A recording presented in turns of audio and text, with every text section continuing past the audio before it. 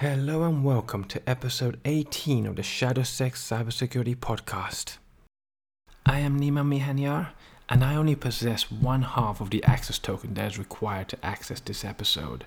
The other half is actually held in escrow by my partner in crime, Jorge Lamarca. Password accepted. Access granted. You will now be accessing this episode in T-20 seconds. Enjoy and remember. Not every geek with a Commodore 64 can hack into NASA.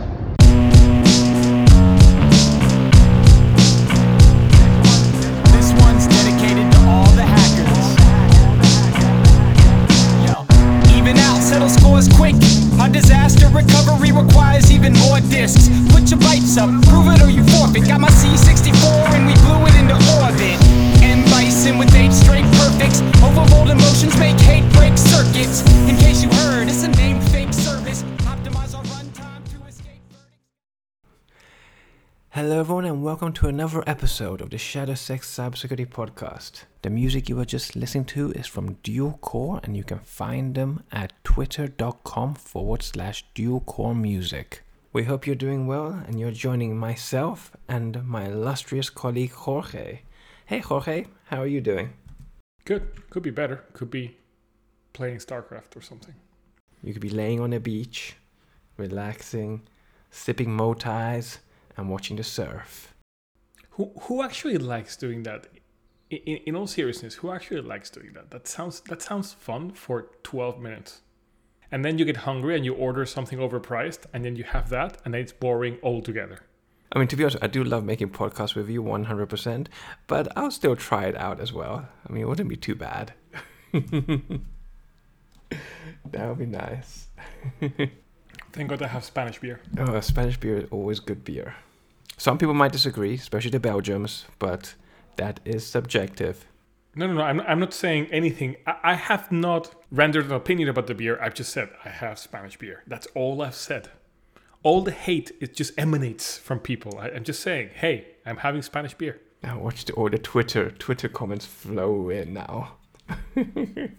So before we kick it off, I'm going to quickly give our standard disclaimer, which is obviously that the views and opinions that Jorge and I share on this episode are our own and do not reflect those of our employers, current or previous, or any groups or organizations that we are associated with. So Jorge and I obviously are hoping that you guys are all doing really well and keeping safe. We see the light at the end of the tunnel of this COVID hell that we have, which is obviously the vaccines coming down the pipeline. So hopefully we'll get that soon and then we can return back to what the new normal will be, with at least being able to fly more freely without having your nose violated repeatedly. But for this week's episode, we have a number of interesting stories that we're going to be covering. And the first one that we're going to be discussing, you've all heard of the very famous and well-known Nigerian prince scam. But one thing you may not have heard of is the Ori Ori scam, which is actually regionally specific to Japan. Not to brag, but I've had several exchanges with the Nigerian prince. Like him and I are just, buds. Oh, wow, you guys must be like BFFs. I like it. He loves to write email. I don't know what's with him. And he seems to not only be pen paling with me. I suspect I'm in a bit of a Her moment. You know, her, like the movie Her? Oh, yeah. Oh my God, who else is this prince talking to? Nice, sweeping you off your feet. Oh my God, special. Yeah. He promises he'll be over and he'll give me back some stuff that he borrowed. That's okay. Oh, nice. So you all know, obviously, with the Nigerian prince scam, this is where someone obviously claims to be the prince, and they obviously need to use your bank account details to store their royal loot that they've managed to plunder or save or whatever they say. But in this case, with the Ori Ori scam, this is actually a very well-known scam to Japan and actually preys on Japan's social, family and professional values that Japan is very famous for, because of course their values around those 3 key areas is very strong. So what happens with this scam is apparently crooks actually call senior citizens on the phone and they actually say Ori Ori, which is actually where the name of the scam actually originates from, and what it actually translates to in Japanese is "it's me." And the plan is that the target that they are obviously calling will mistake the scammer for someone they know, like a son or grandson. And if they say something like, "Who is this?" then the scammer will actually employ guilt tactics, saying, for example, "What? It's me. You recognize my voice, don't you?" So it's kind of like playing the vulnerable person's family values and feeling ashamed. And the end goal is to obviously coerce the target to actually send the money. And they do this by telling them that they obviously need some help from them. And they make up a story about, for example, losing a briefcase with company money in it. And the whole objective of it is just to basically barrage them with false information, so they don't have any time to realize how unrealistic the situation that they currently are in actually is.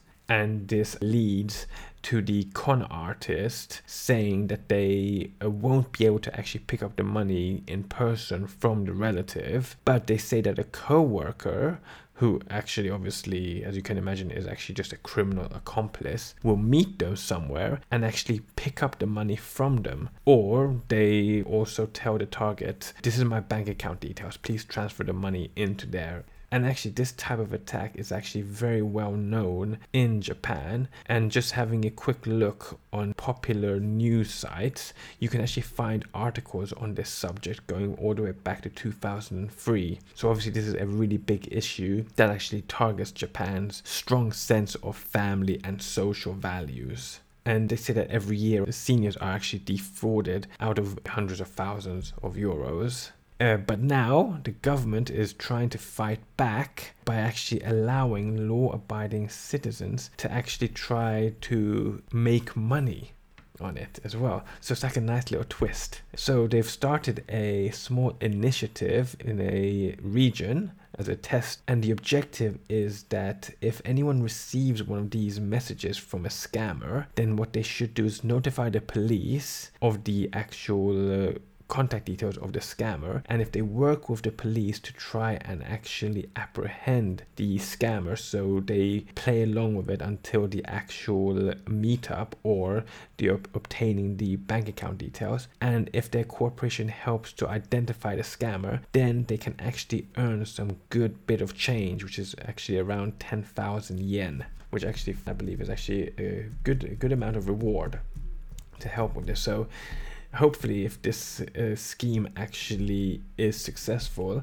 then they'll be able to roll it out into more areas, and actually hopefully it will deter some of these criminals from actually targeting the more vulnerable of the society over there. Here's me thinking that will not prosper. So right now it's only available in a specific territory, right? So that particular police force in that particular territory is piloting the approach. But at the same time, yeah, that this doesn't seem like the kind of thing that will become commonplace and therefore have the desired effect. We'll see. I agree. A big part of me probably agrees upon that, but fingers crossed. And hopefully the optimistic side of this podcast is going to hope that it gets better. But the truth is you're probably right. But let's see. Are you self-proclaiming as the optimistic one? No. What does that mean? The optimistic side of both of our group together as well. Oh, I see. We don't have a Rick and Morty scenario where you are like optimistic. Oh, no, definitely not. I see. That's good. We are one unit. That's good to know. One combat unit. One Terran army.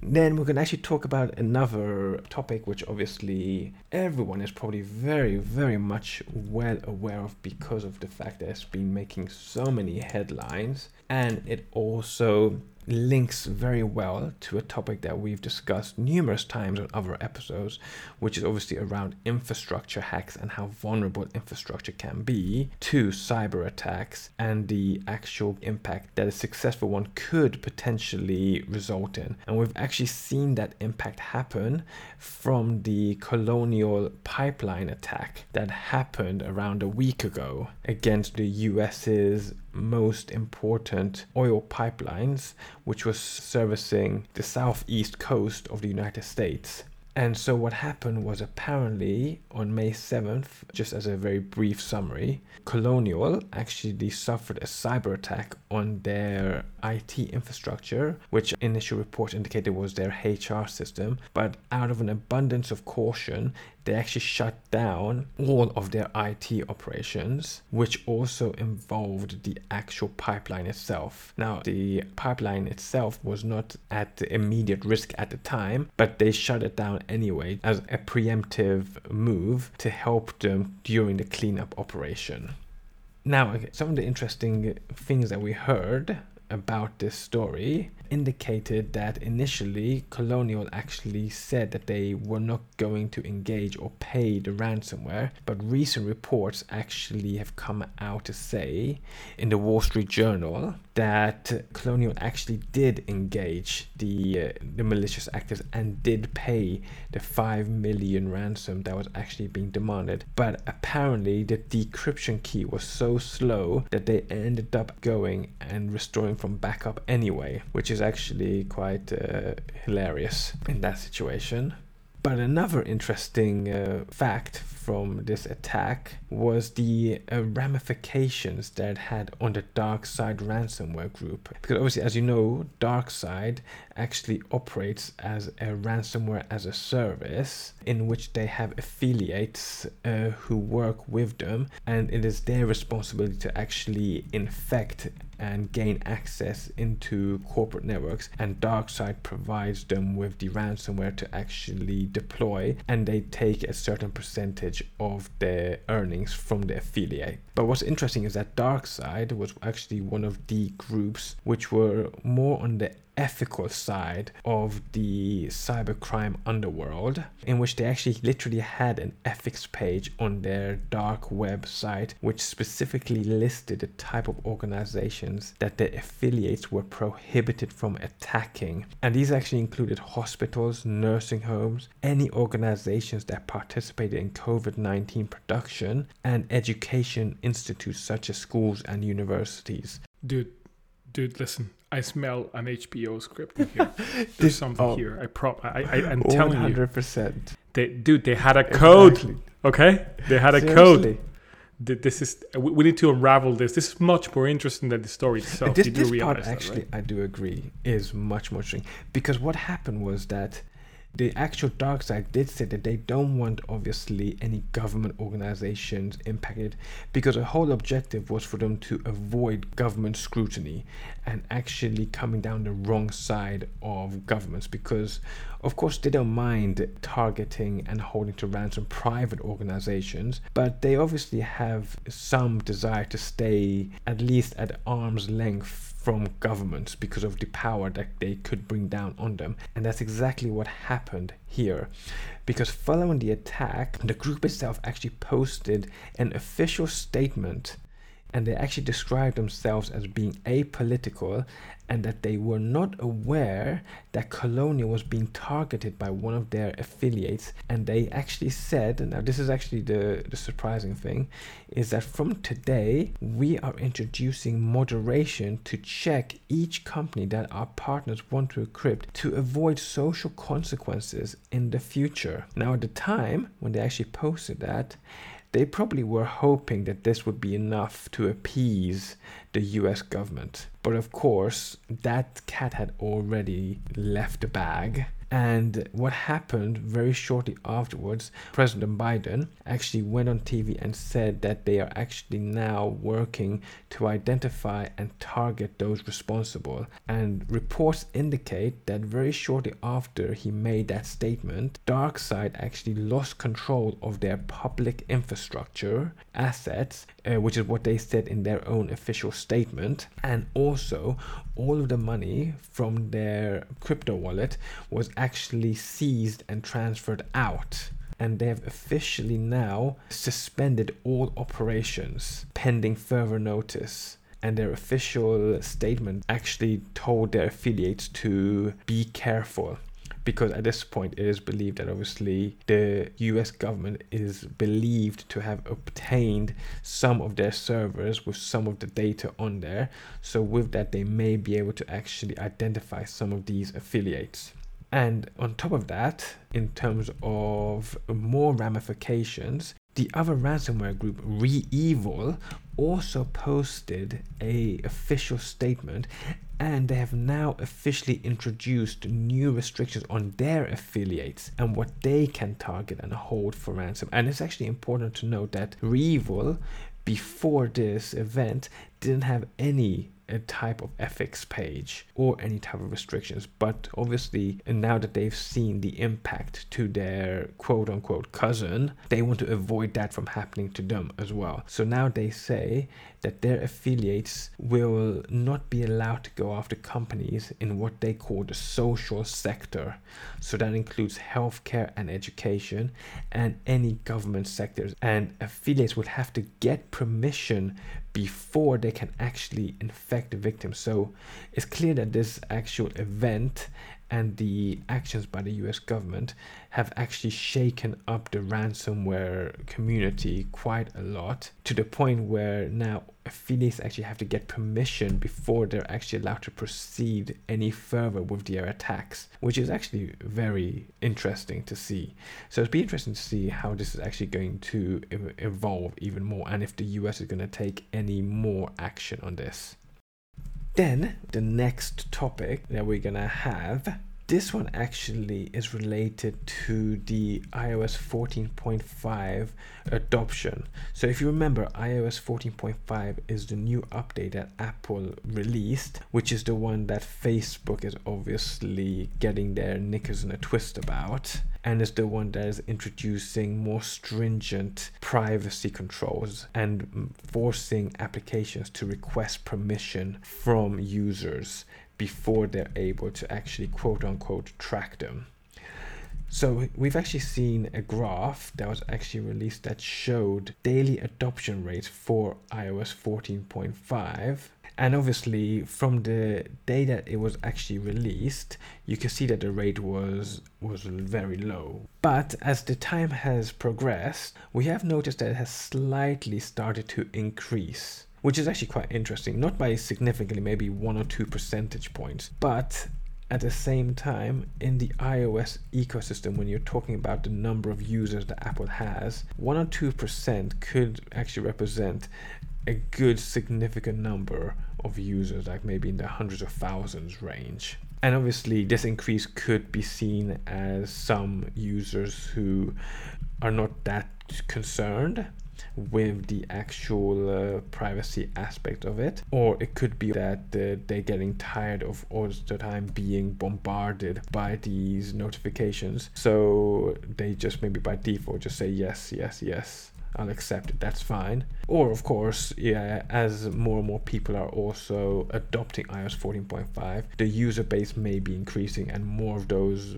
people may obviously be actually accepting some apps to actually track them in order to help support the business model of some of their more favorite applications. I think this all has to, something's got to give when it comes to monetization. And I think the Apple model has proven to be a kind of a working model for many businesses. And I think they should not necessarily be more lenient in terms of the fees. But for sure, they need to consider being more lenient in terms of side channels for funding, specifically for certain types of applications like games and so on. Because at the end of the day, you cannot really, stifle those business models for no real reason. In terms of tracking, I think my girlfriend showed me this GIF, really funny one. You know the Tom Hanks GIF? I think it's a Booba Gump scene. It's just Tom Hanks in a fishing boat, like kind of waving in a very naive way. It's a typical GIF for naivety, like a meme. So people accepting the tracking conditions for, iOS applications. And it's Tom Hanks just waving like, oh, hello. No wonder, like, put that way, I think very few people are going to accept. But at the end of the day, after reading extensively on the topic, I don't have a very compelling answer to why Apple might be doing this, aside from its time. It was a long time coming. People value privacy exponentially more than, say, 10 years ago. And Apple wants to capitalize on that, right? Did you also hear recently that Apple have announced that they're going to start advertising in the iOS store? So I think we mentioned that in a previous podcast. I'm not sure, but that could be something quite interesting as well. Because of course, one thing that some of the news outlets are mentioning is that they're trying to reduce and get more control of. But of course, Apple themselves still have access to all of the data because they are obviously a first party within the actual ecosystem. So it's quite interesting that on top of the announcement of iOS 14.5 release, they also announced that they are going to start as well showing more ads within the App Store and are actually soliciting advertisers to come into their ecosystem as well. So it's interesting to see. But I think definitely that this is part of a much bigger strategy and game that Apple is playing. But it'll be interesting to see what the end result is going to be. So do you think there's an agenda that includes a significant helping of cannibalizing Facebook? Oh, minute 26. I made it 26 minutes. It's possible that they do want to take a large chunk. I don't want to support the cannibalization of any sort of company, organization, or person. But at the same time, it's a little bit hard to be sympathetic when the one being cannibalized is Facebook and the bad press that they've got.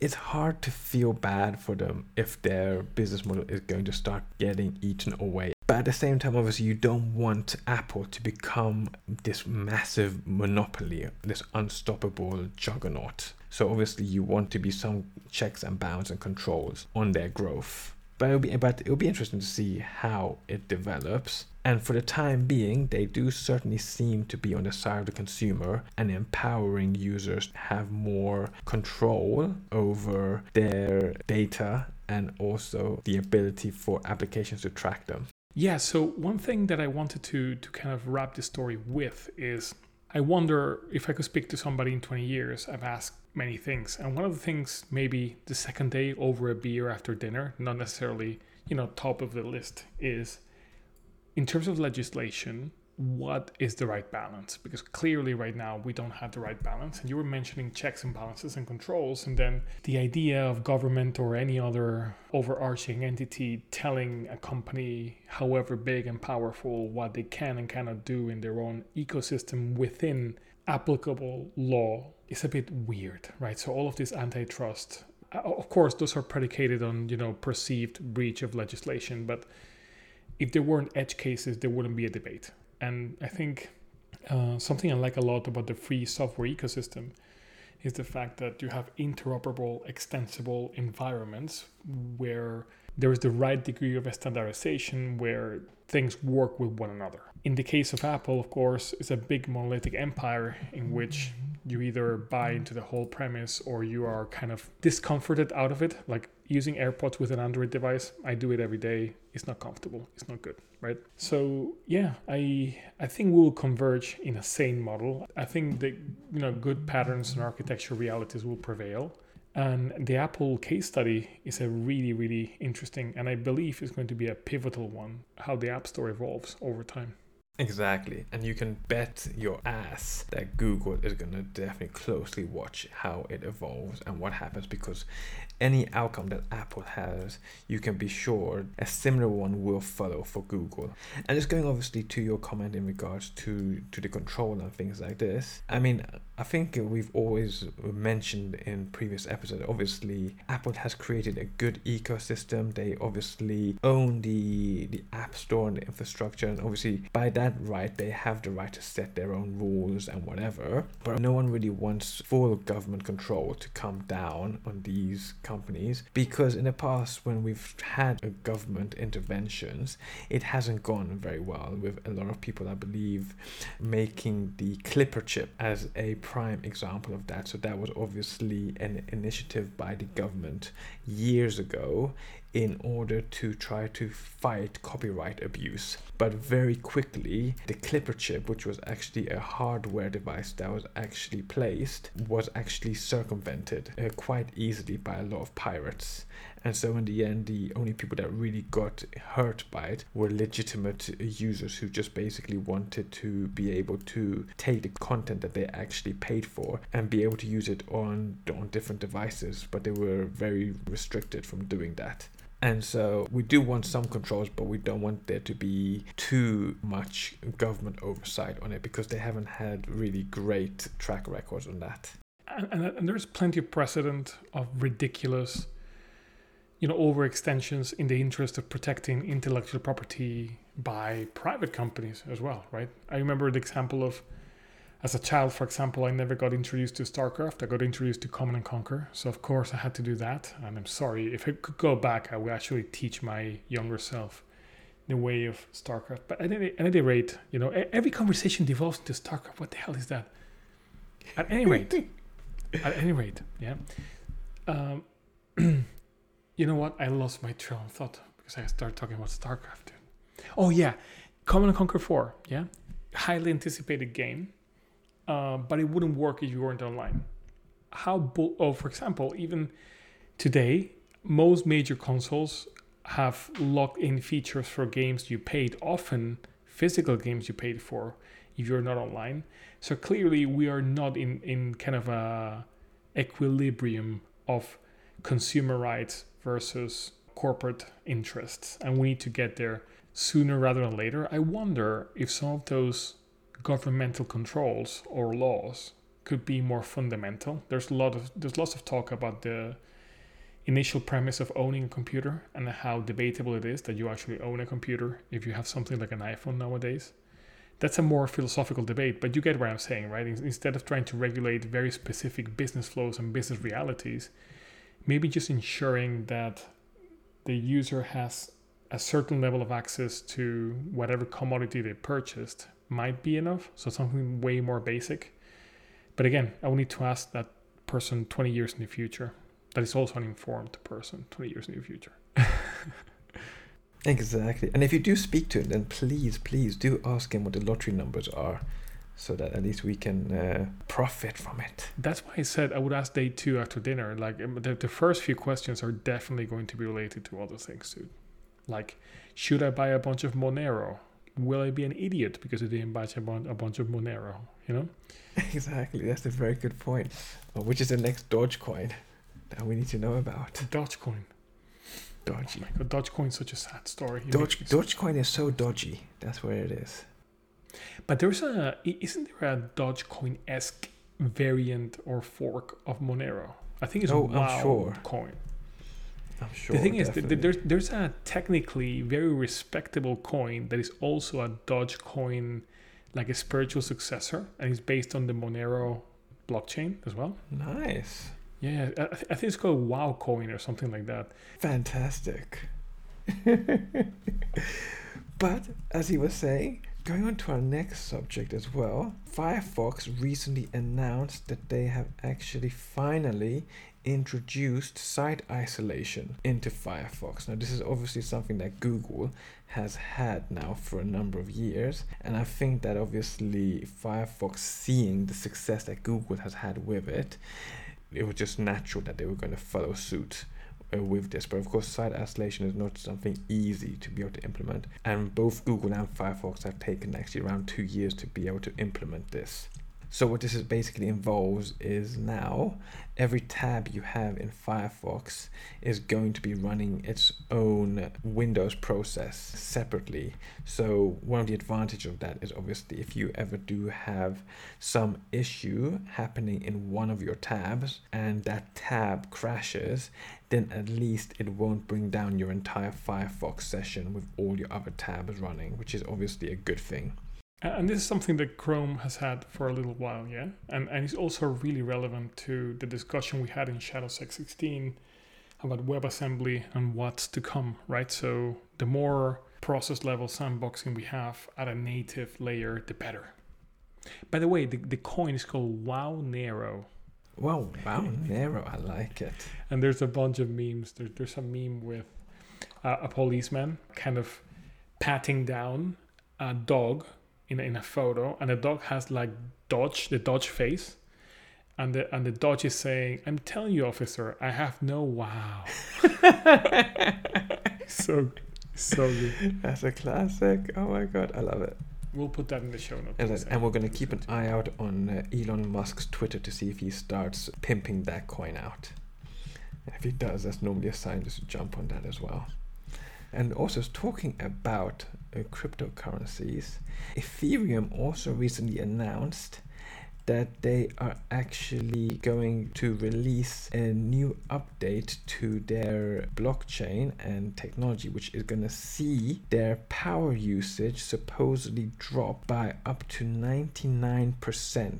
So currently Ethereum takes up the equivalent power usage of a small country / large city, but they say that with the new update, that's going to actually get reduced to the equivalent of a village of 2,000 people. And so you have to imagine, obviously, with the recent announcements that, again, Elon Musk was making when he actually announced that Tesla would no longer be accepting Bitcoin because of the environmental impact, and at the same time announcing that they were looking for other cryptocurrencies which had far less impact on the environment, that obviously this announcement very soon afterwards by Ethereum may be a way for them to be trying to court Elon Musk and Tesla in order for them to be able to accept Ethereum as a viable payment method. Because of course, if Tesla starts to accept them, then it may also have the same impact that it had on Bitcoin initially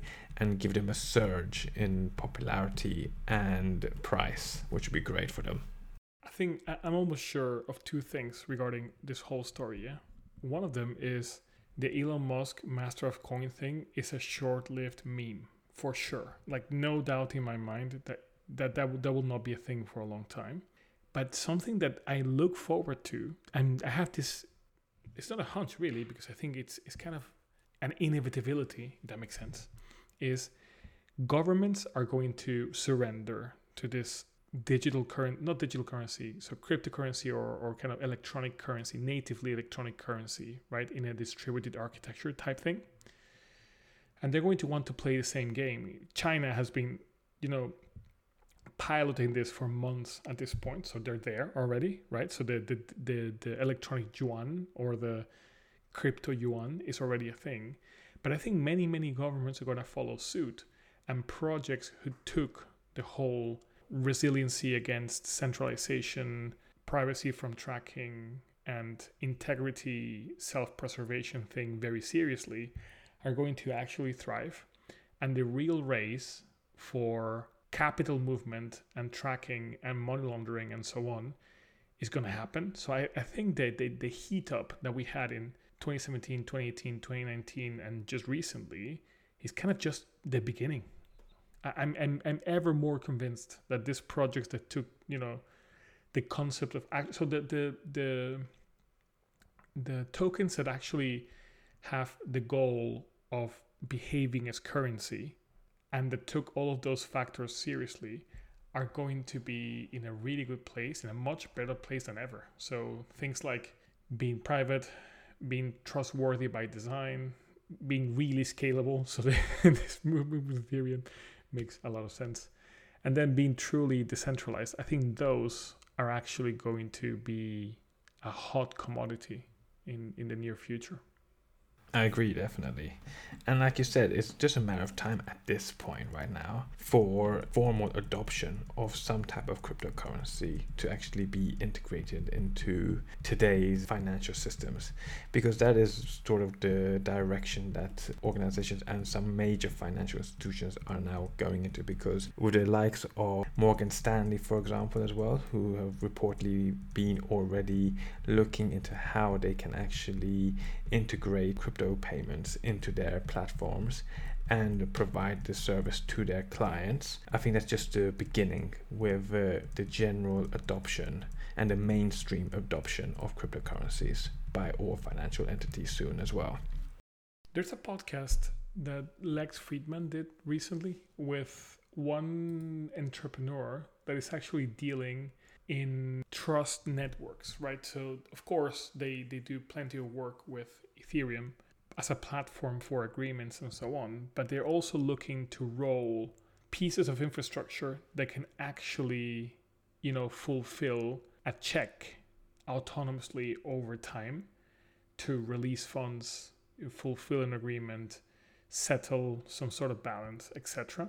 So they use a lot of cringe words, which I will obviously not repeat in this podcast. This podcast is a nice place for nice, pragmatic people. However, the concept of trusting an algorithm that has clear fulfillment criteria and clear requirements is something that I like very much. In fact, I think that a sensible government nowadays would be actually seeking to make itself ever more necessary by creating networks of trust that are kind of, zero trust, if that makes sense, like in nature, as in no human intervention, and the criteria are clear for the situations that actually lend themselves to it, if that makes sense. So that this whole trust as a service ecosystem that is evolving around tokens that deal with agreements and trust and contracts and so on is fascinating. I'm really looking forward to the next few years and how over time certain things will become either necessary or the general public will realize that machines should be doing a whole lot more than they're doing right now. And it's just a matter of people trusting that they can. Exactly. So it's going to be good, definitely. But also, if I remember correctly as well, Jorge, you actually are quite an adamant Linux user as well, because of course you have sort of in the past talked about how Windows is not fulfilling your needs and you more and more prefer obviously the Linux environment and the power it gives you as well. And I remember that you have at least used 1Password in the past. So you'll be happy to know that apparently now 1Password is now welcoming Linux into the fold. To be honest, I only ever used LastPass. Like my LastPass is crazy. I have a fairly well protected LastPass and I use it for everything. I've meant to use KeePass and I've meant to use. So for 1Password, they put out a paper that was not bad. It was a good read and it was very interesting to read. And I like that they exist. But to be honest, I'm just very happy with LastPass. I've used KeePass a lot for professional reasons. So I've kept specific KeePass databases for specific purposes just because they're completely unrelated to my personal life. But I found LastPass to strike that perfect product placement for me. And I've also gotten literally my partner, my mother, people like that to use it and they're happy. Like they're happy to use it, which is fantastic. That's really good. And I agree as well. I mean, I'm also quite an adamant LastPass user and I'm quite happy to pay for the premium subscription for it as well because of the services that it gives. But it's good to know that there are other services such as 1Password and KeePass as well, which are also two highly regarded services. So anyone actually looking for password managers, you do have a good choice right now as well between LastPass, 1Password and KeePass. And if you are a Linux user, then it's one more good news for you that 1Password is now native on Linux as well, which is always good. So it's always good that these platforms expand and make their offerings more available to a wider range of users. So that's great. I can already feel all of the terminal pass users just boiling. The non-existent listeners that use pass in Linux. Probably. Exactly. So at this point now, I hope that you guys listening have enjoyed this episode. As you can clearly tell from what we have been discussing and how we have been discussing it, we are of course very experimental, and obviously this is a new type of format that we are experimenting with this show. So you might mistakenly assume that Jorge and I have just been smoking weed before we actually started recording and we were just super laid back, or we just basically were drinking beer at this time, which for one of us is correct, but for the other it's not. But we do hope that you enjoy this format. And as always, we encourage you guys to reach out to us and provide us with your feedback on the Twitter or on the emails. We always look forward to any comments and feedback you guys provide us. And we're always happy to engage constructively on Twitter or in a flame war. It's okay. Either one is good. We just like the contact. It's okay. So, with that being said, I do hope that you guys are gonna take care of yourselves. And from Jorge and I here at ShadowSec, we wish you guys a good day and a good week. Bye-bye! Bye-bye! hack all the things. Yeah, well, good luck, man.